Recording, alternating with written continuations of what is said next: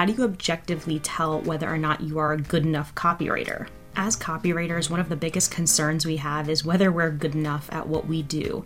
And it can be hard because what could be good for one client isn't necessarily going to work for another client in a different situation. Now, there's some people online who like to say that the numbers will tell you everything. It's how well your copy is converting. It's the open rates, the click-through rates. That determines whether or not you're a good copywriter. As freelancers who do copywriting for our clients, it's not that cut and dry because copywriting is just one part of the marketing campaign ecosystem. There's other things that come into play in terms of conversions. So there's the size of the existing audience, there's product market fit, there's the company's reputation, and then although copywriting is a very compelling piece of that puzzle, it's not the full picture. So the numbers aren't going to really tell you that your copy was amazing. So since we only have control over that one part of a marketing campaign, how do we actually know whether or not we are good copywriters or not? By the end of this video, you're going to have copywriting principles in your mind that apply to every situation. These are the principles of good copy that can guarantee that you are most likely on the right track.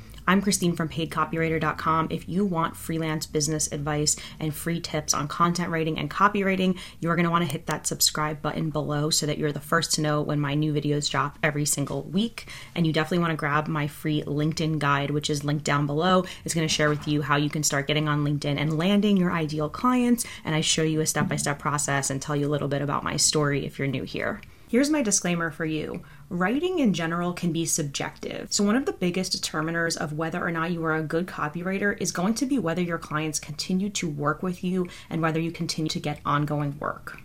While you can build up your reputation, your portfolio, the truth is with being a freelance copywriter is that it's a continuous journey of learning new concepts, improving your skills, continuing to work with clients and get feedback to refine your abilities. So it's an ongoing process, and it's my belief that even the most experienced copywriters don't always feel like they're perfect and that they have everything figured out, especially because marketing in general is a matter of testing theories.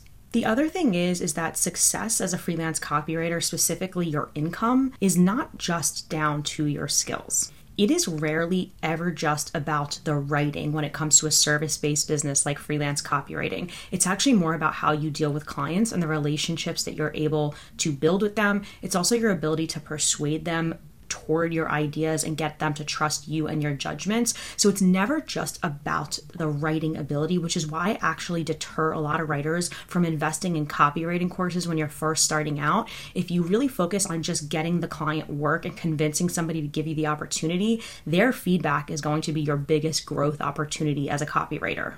There's this term that's going around in the business world called personality hires, and it's basically to say that certain people just get hired because of the energy that they bring and that the person interviewing them liked them versus them having the concrete skills. So I want you to keep that in mind, that your copywriting ability is most likely weighing heavily on your mind. You're doubting yourself, you're doubting whether you're good enough, and you're doubting whether or not you can actually offer the value and charge those high rates when really there's so much more going on here. And if you focus on providing a great experience to your customer, your client, to build that relationship, that's going to take you a lot further in terms of your income. So with that in mind, let me just lay out the general copywriting principles that if you follow, you know you're on the right track to creating good, compelling copywriting. This is also really good to know because you can give this advice to your client and add more value to them. They might not always know copywriting principles, and it's your job as a service provider to educate them. So let's start with headline writing. Headline writing is probably one of the most important but the most difficult parts of copywriting. Some good practices to write good headlines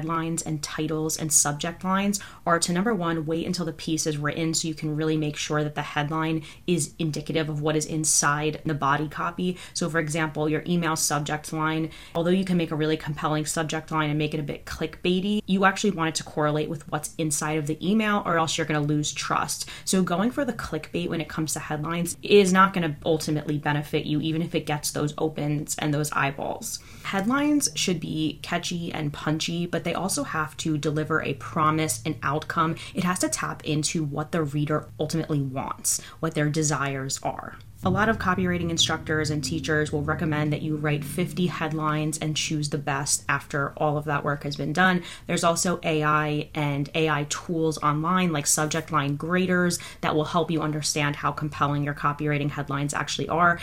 full disclosure, this is probably where I struggle the absolute most, is creating titles and headlines. So I think I want to do a whole video on that just so I can improve as well. The second principle is always putting the customer, the prospect, the reader at the center of all of your copy. One of the reasons why copy does not convert is that it's not talking to a specific persona. One of the biggest pushback areas you'll have with clients is that they are targeting way too wide of a pool of readers or audience or prospects.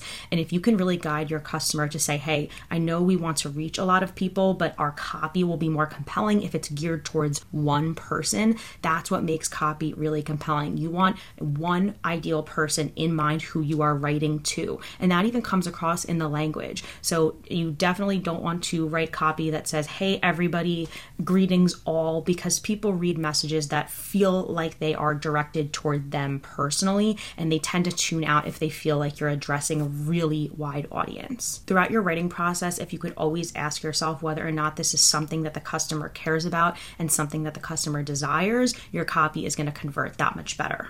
The second copywriting principle is to make all of your work scannable. So whether you're writing an email, a web page, a blog post, an ebook, having the text broken up into bullets and tables or anything that makes the text more visually appealing is going to increase the chance of them reading the entire thing. It's going to help your reader digest the information so that there's a higher likelihood of conversions. You just want to keep in mind that the words themselves and the messages themselves are only one piece of it. The way that it's laid out on the website or within the email, how it is bulleted out, is going to impact its effectiveness. There are different types of readers. There's people who read every single word. There's people that are skimmers. There's people that scroll to the bottom or maybe flip to the last page of a book or look at the summary. And your writing needs to take into account all of these different readers to increase the likelihood of gaining more customers. That could mean choosing fonts that are easy to read. You want to definitely look at some web design principles to understand how to break out a web page visually.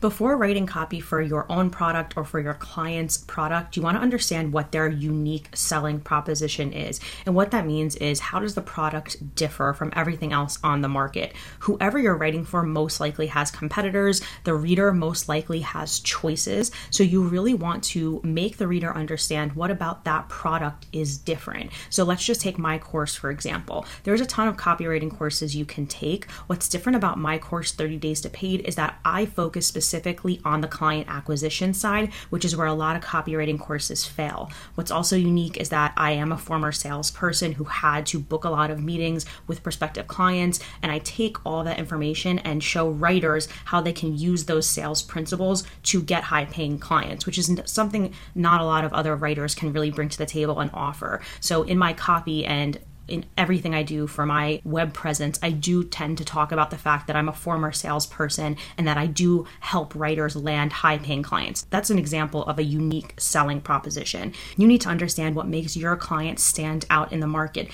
Do they have a track record that no one else has? Do they have capabilities that no one else has? Do they deliver a result that the other competitors cannot deliver? You want to understand what is unique about your client's product or service. Comment down below and tell me where you are in your copywriting journey. Are you somebody who is trying to sell your own products? Are you somebody who is trying to learn to do this for your clients? Just interested to know what my audience is doing with this information so that I can craft more helpful information going forward. And I love hearing from you guys. You want to dial in your calls to action. Now, there's 100 different calls to actions you can include. Download here, grab this, yes, I want in. It's not necessarily so much the wording of the call to action, but how strategically you place them and how often you have your calls to actions throughout the copy. So in an email specifically, you're only going to want one call to action. You can put that call to action in several areas throughout an email, but you're not going to want to link out to different assets. You're not going to want to say, hey, book a call here, but then read this blog post all in the same email. So a rule of thumb with calls to action is that if you're emailing somebody, you want them to take one action. If you're writing a blog post, at the end, you want that prospect, that reader, to take one action and not direct them all over the place, because it just lowers the likelihood that they'll actually take any action at all. In copywriting and content writing, you're always going to want the reader to take some sort of action. It could be a low commitment action like commenting or subscribing or downloading, or it could be a high commitment like buying or registering or booking a call. The final piece of compelling copy is understanding SEO principles.